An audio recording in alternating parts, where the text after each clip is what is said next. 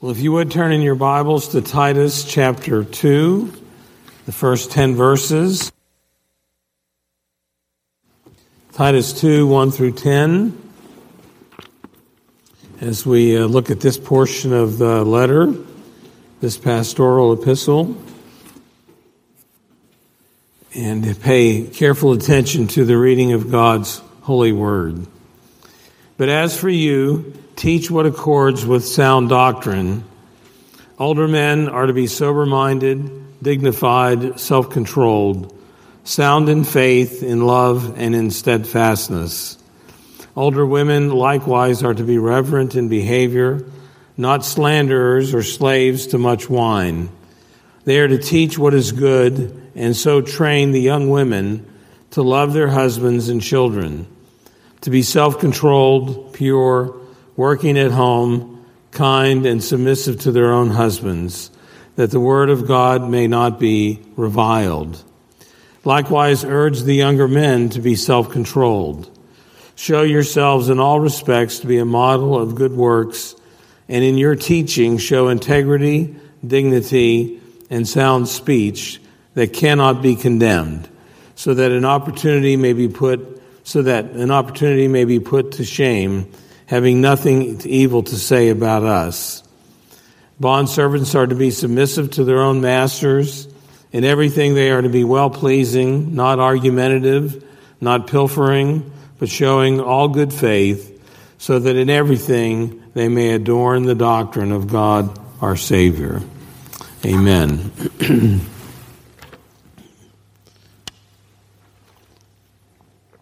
After Titus has been instructed to guard against false teachers, and previous to that was told about the qualifications for those who would be elders, Paul moves into this chapter in just talking about the pattern for godliness. And he begins with mentioning sound teaching. And one of the things that we perhaps fail to appreciate is solid biblical doctrine leads to godliness. Our ethics is built upon God's truth, His faithful doctrinal truth. It's not either ethics or doctrine, it's both of them together. And a person cannot, or at least a Christian, cannot live a godly life without being built on the foundation of sound doctrine. And so in verse 1 and in verse 10, Paul kind of bookends the instruction. He's going to, as you saw as we read through it, Paul is telling Titus the different groups of people that he's supposed to address and instruct on how they can live a godly life. And in verse 1 and in verse 10, you have kind of the bookends of that instruction. So in verse 1, he says, "But as for you, teach what accords with sound doctrine." And the word for sound doctrine is the word for wholesome, for that which brings healing and health. It's a prominent message of Paul, particularly in these pastoral epistles. If you look back at Titus 1 verse 9, one of the qualifications for an elder, a preacher, a pastor, he must hold firm to the trustworthy word as taught, so that he may be able to give instruction in sound doctrine and also to rebuke those who contradict it. So the teaching of careful biblical doctrine is the pathway to spiritual wholesomeness, spiritual health, spiritual strength. So it's a healing doctrine, it's a healthy doctrine, it's a maturing doctrine, and there's no godliness without it. So Paul is wanting Titus to lay down for the people that which will be for their benefit. That which will be wholesome and helpful for them in living a godly life. Along the way, he's going to give some reasons why he wants them to live a godly life, to put to shame those who would criticize the Christian faith. But if you look at verse 10, very last part of verse 10, it's in the context of the instruction to the slaves, but it, in a sense, also encapsulates the point of all this teaching. The conclusion of verse 10 is, so that in everything they may adorn the doctrine of God our Savior.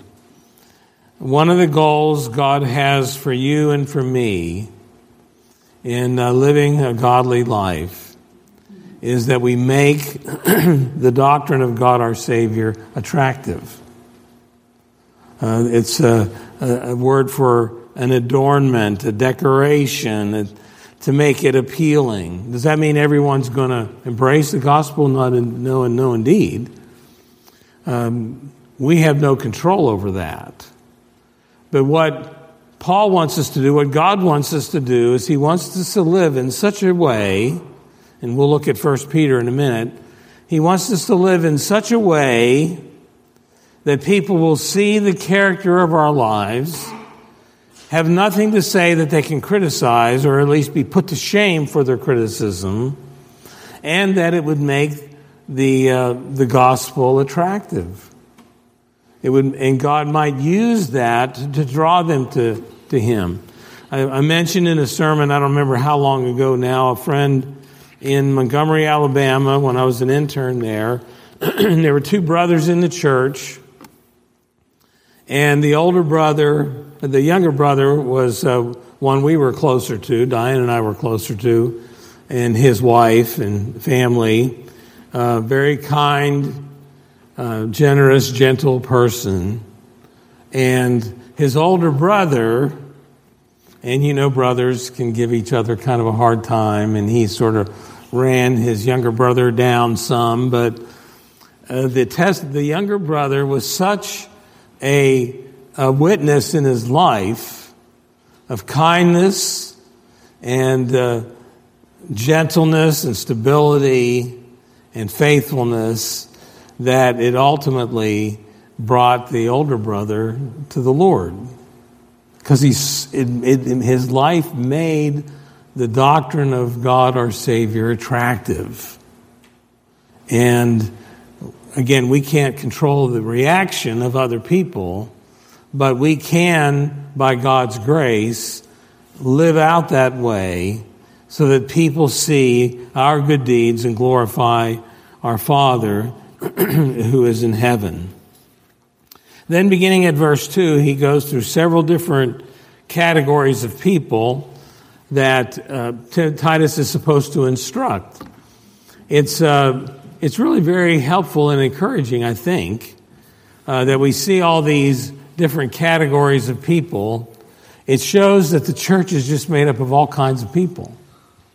We ought to have little children. We ought to have old adults, and we do have some old adults here.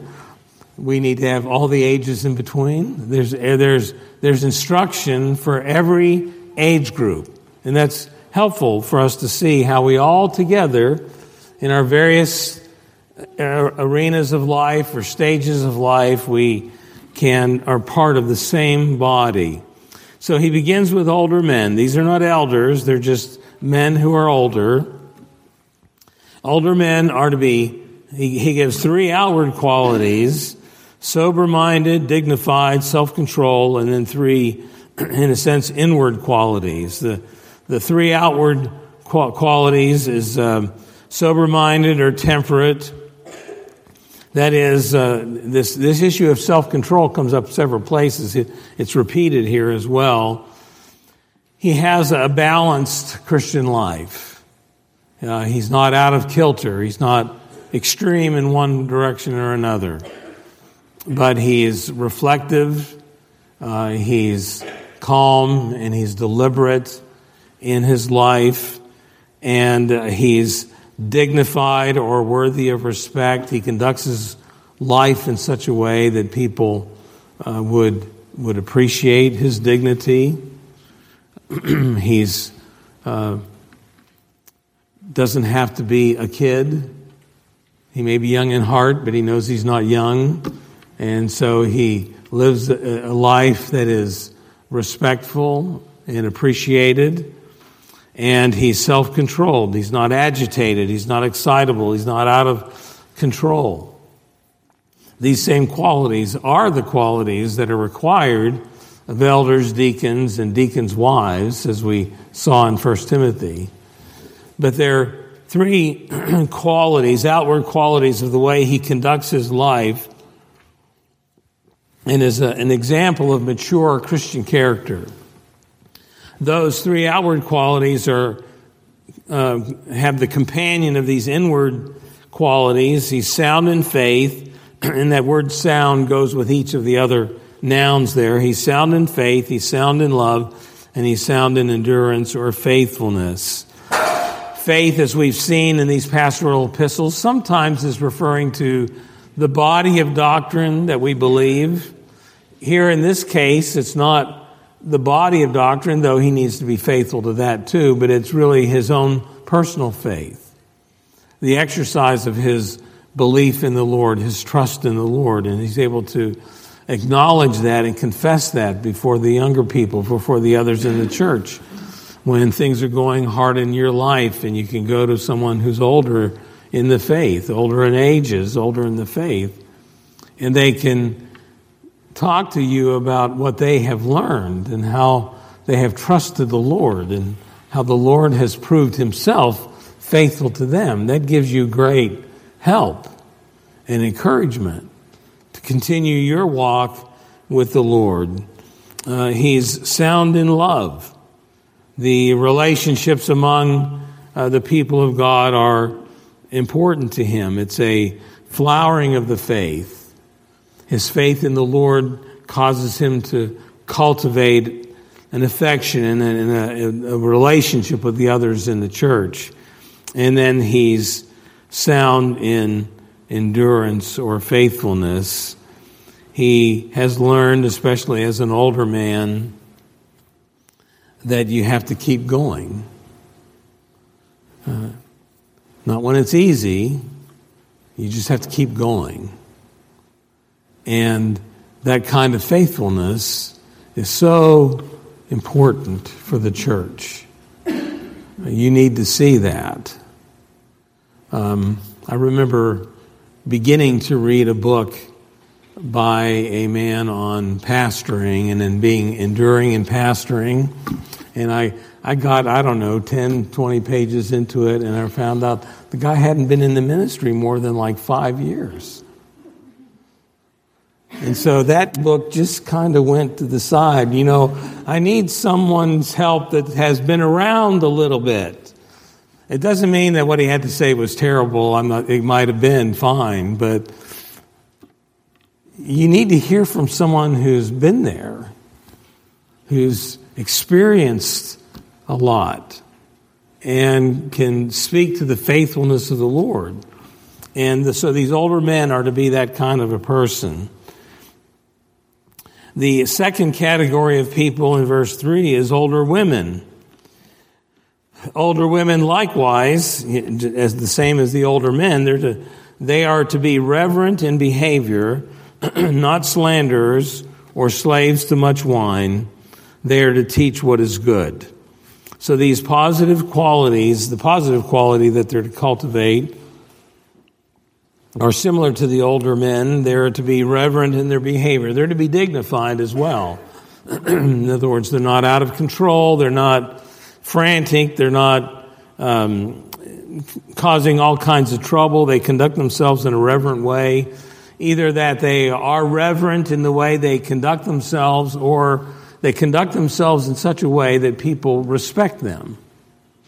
Not revere them over the Lord, but they respect them and honor them for the conduct of their lives. And they are, the last phrase is also one of their positive qualities they're supposed to do, to teach what is good. And that will be given in detail later on. So they're to be reverent, they're to teach what is good, reverent in their behavior. But then there are two dangers that they're to avoid. They're not to be slanderers or slaves to much wine. Now, you might remember from 1 Timothy, and why don't you turn to 1 Timothy for a moment. 1 Timothy 5, verse 11.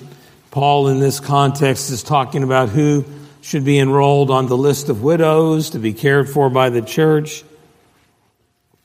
And he gives this instruction in 1 Timothy 5:11. But refuse to enroll younger widows, for when their passions draw them away from Christ, they desire to marry, and so incur condemnation for having abandoned their former faith.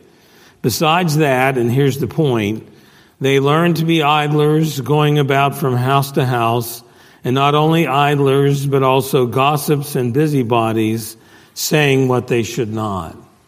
So the temptation here in this case, in 1 Timothy 5, and in this case, the older women who don't have an occupation, if they were married, perhaps their children are grown, maybe their husband has passed away, and they're in their home alone. They don't have a lot to occupy their mind. And one of the temptations and one of the dangers is to be a busybody with their speech. And so Titus is being warned, you need to instruct them not to be that way. In other words, they need to get busy with something. Like you see in the book of Acts, Dorcas, who made clothes for those in need, and she was honored. You have these women, even if they're not married, or if they're alone in their home, they give themselves to service, and they stay busy. And the way to keep from being a slanderer and a gossip is to stay busy, praying, serving other people, and the other temptation, being given to much wine. You know, when you're sitting around the house all day and you don't have anything to do, a glass of wine sure sounds good, and one makes the second one sound real good. Before that, you're into 3, and you're given to much wine, and it's partly because you're idle. Or at least the danger of idleness is that. And so there's these dangers to be avoided by these older women. And so the positive instruction for them, what can they do to keep themselves from being lured into those temptations? Well, they need to teach what is sound. Now, he's not contradicting his idea that in the context of the church, preaching is by men, and the watching over teaching is by men, but the older women have a role in teaching and instruction, in teaching what is sound. And specifically, they teach the younger women. This is what we see in verses 4 and 5. And so train the young women to love their husbands and children, to be self-controlled, pure, working at home, kind and submissive to their own husbands, that the word of God may not be reviled. And the older women have a wonderful role in the lives of the younger women. They can instruct them in personal conversation, perhaps in Bible study settings, but at any rate, they can be busy. This is something that Titus is told to have them be busy about this. And what they're doing is that out of their own experience, they're training. And the word for train is very strong. It's not just offering some words, but it's the idea of mentoring. It's the idea of advising and counseling and coming alongside them to help them through some of the questions that they might have as a young woman. Here in this context, it's thinking of young women who are married. This would not mean that they wouldn't have something to say also to those unmarried young women. They would have a lot of experience. But here, the specific arena for the young women that are being trained and instructed by these older women. And the first thing might seem a little strange to us: train the young women to love their husbands and children. Now, for you ladies here, it's kind of like, well, of course, that's a given. I mean, of course I'm going to love my husband, even when he's aggravating, and love my children. Of course I'm going to love my children. So what is he getting at when he's saying they have to be trained to do that? It's because even though we know to do it and even might have the emotion to do it, the fact is sometimes it takes practice and it takes work. Any task that we have to do can be a challenge. And sometimes these young women, they know they need to love their children, but how do they train their children? How do they work with them? And these older women can be a great asset to them. We need to not despise the older people that are part of our life. And minimize the benefit they can be for us. In this case, older women to younger women. And so they can come alongside these younger women and they can say, well, the younger woman might ask a question, what should I do about this? Well, they might say, well, don't do that because that won't work. Well, how do they know it won't work? Because they've tried it. They know what won't work. They've been through the regimen, the rigmarole. They've been through the experiences. No, don't do that. Try this. And they can encourage them and train them how the woman loves her husband. She loves her children. So the older woman, how do you love them? You know, how do you care for them in a constructive and positive way, especially when these challenges come along, as they always do in life. And some of the things that Titus is told to have the older women instruct the younger women in are things that wouldn't be appreciated in our own society, but that doesn't mean they're not wholesome and beneficial things. So they're to be taught to be self-controlled and pure. See that word self-controlled comes back? If something's repeated like this, then obviously that's something we have a problem with. And it's interesting, it's not one age group that has a problem with that. Every age group has a problem with that. The older men are to be self-controlled. The older women are to be self-controlled. These younger women are going to be self-controlled. We're going to see in a minute the young men are going to need to be self-controlled. We need to be controlled by the Spirit of God and govern our lives by His truth. So being self-controlled and pure, to be busy at home and kind. Literally, it's home workers.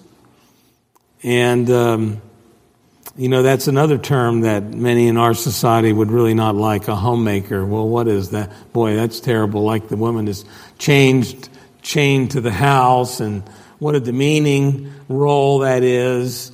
But it communicates an idea that back in 1 Timothy, and I won't have you go back there, Paul tells Timothy, instruct the younger women to marry, the younger widows to marry, bear children, manage their households, and give the adversary no occasion for slander.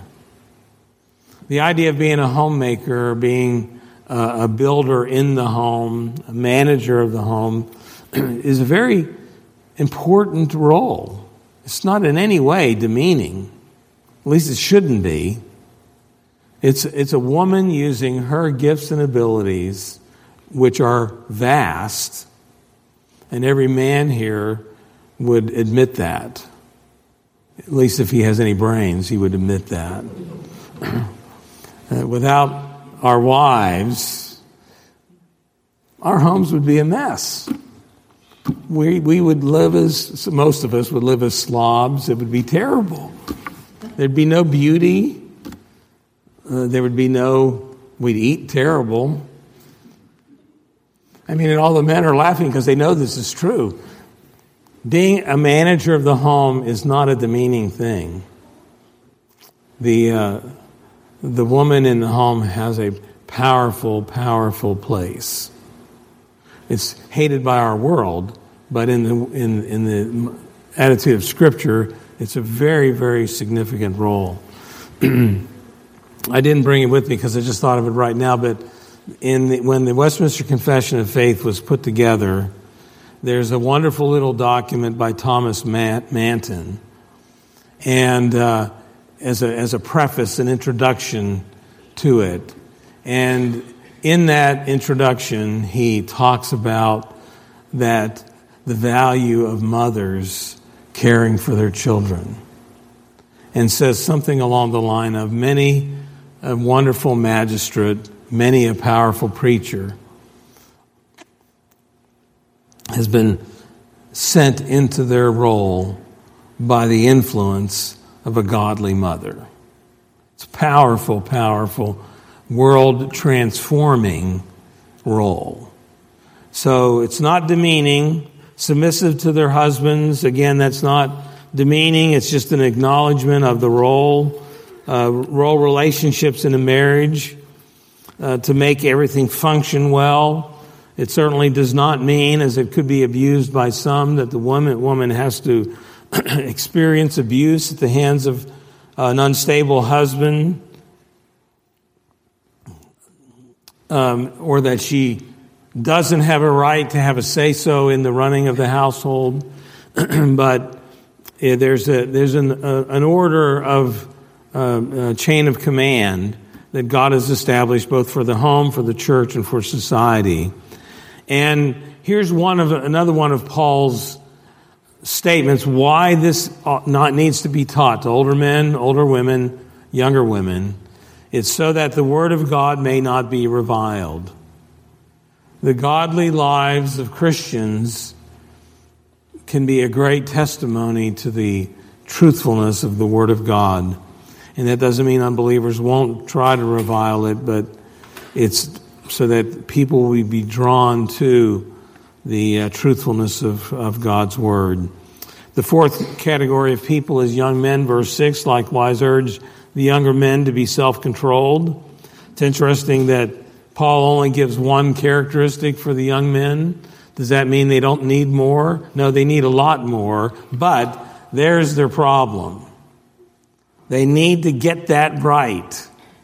It's almost, Paul could have probably repeated it 3 times. Young men need to be self-controlled. They need to be under the control of God's Word and God's Holy Spirit. And so young men need to be disciplining their desires, their interests, their purposes, their goals, all to pursue what God would want them to do in their life. The fifth category is Titus himself in verses 7 and 8. Here, Paul's giving him instruction. So he's teaching all these other people, but he's got to teach himself. I've often said that the first sermon the pastor preaches is to himself. I got to listen to the sermon first, and it's got to do its work in me, then hopefully maybe it can do work in you. But in verse 7, he says, show yourself in all respects to be a model of good works, and in your teaching show integrity and dignity and sound speech that cannot be condemned, so that an opponent may be put to shame, having nothing evil to say about us.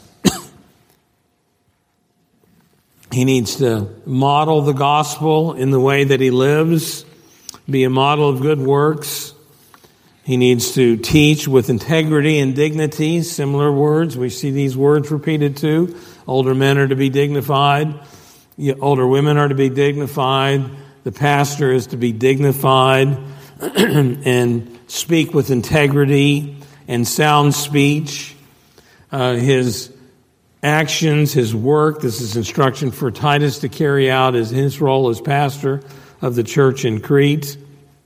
And he is to act in this way, conduct himself in this way, so that he'll silence the critics. Turn to 1 Peter chapter 2. 1 Peter 2. In this chapter, Peter is dealing with a lot of settings of suffering that's going on, ultimately culminating in the suffering of Christ. But he gives us instruction for those under authority to conduct themselves in a proper way. So 1 Peter chapter 2, verse 12. Keep your conduct among the Gentiles honorable, so that when they speak against you as evildoers, they may see your good deeds and glorify God on the day of visitation. Just as Titus was to conduct himself well, you and I as individuals are to conduct our lives in such an honorable way that even though people malign us and slander us and criticize us here and now, on the day God visits us, God and we will be vindicated. And it's a calling for you and I to not bring shame on the gospel of Christ, but to live and conduct ourselves in such a way that our godly conduct will put to shame those who attack and criticize the gospel. And so then coming back to Titus to complete this list, then he comes the last of all to slaves in verses 9 and the first part of 10. Bondservants, slaves are to be submissive to their own masters in everything. They are to be well-pleasing, not argumentative, not pilfering, but showing all good faith. And in all this way they adorn the gospel, the doctrine of God our Savior. By encouraging the Christian slaves to live properly in their slavery. He's not approving of slavery as an institution, even though some have tried to use that as that way in the past. But what he's trying to instruct them is in the difficulties of their situation, they are to still live godly lives for Christ. They are to have their eyes toward the Lord and be serving the Lord and not men. And they're to submit to their masters, not to be argumentative, not to be stealing, but to show good faith, to be well-pleasing, even in the face sometimes of verbal abuse. They are to conduct themselves in a way that would be glorifying to the Lord and would adorn the doctrine of God our Savior. He's realistic about their condition. In fact, in talking to slaves, it definitely shows us that the church was made up of all kinds. There were masters in the church, there were slaves in the church.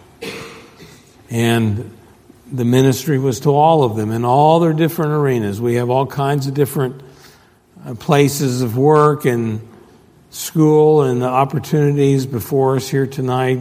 God's Word speaks to each and every one of us in our respective place. And the focus is that you and I would live such godly lives that we would adorn the gospel, make it attractive, make it appealing, make the gospel beautiful by the way we live.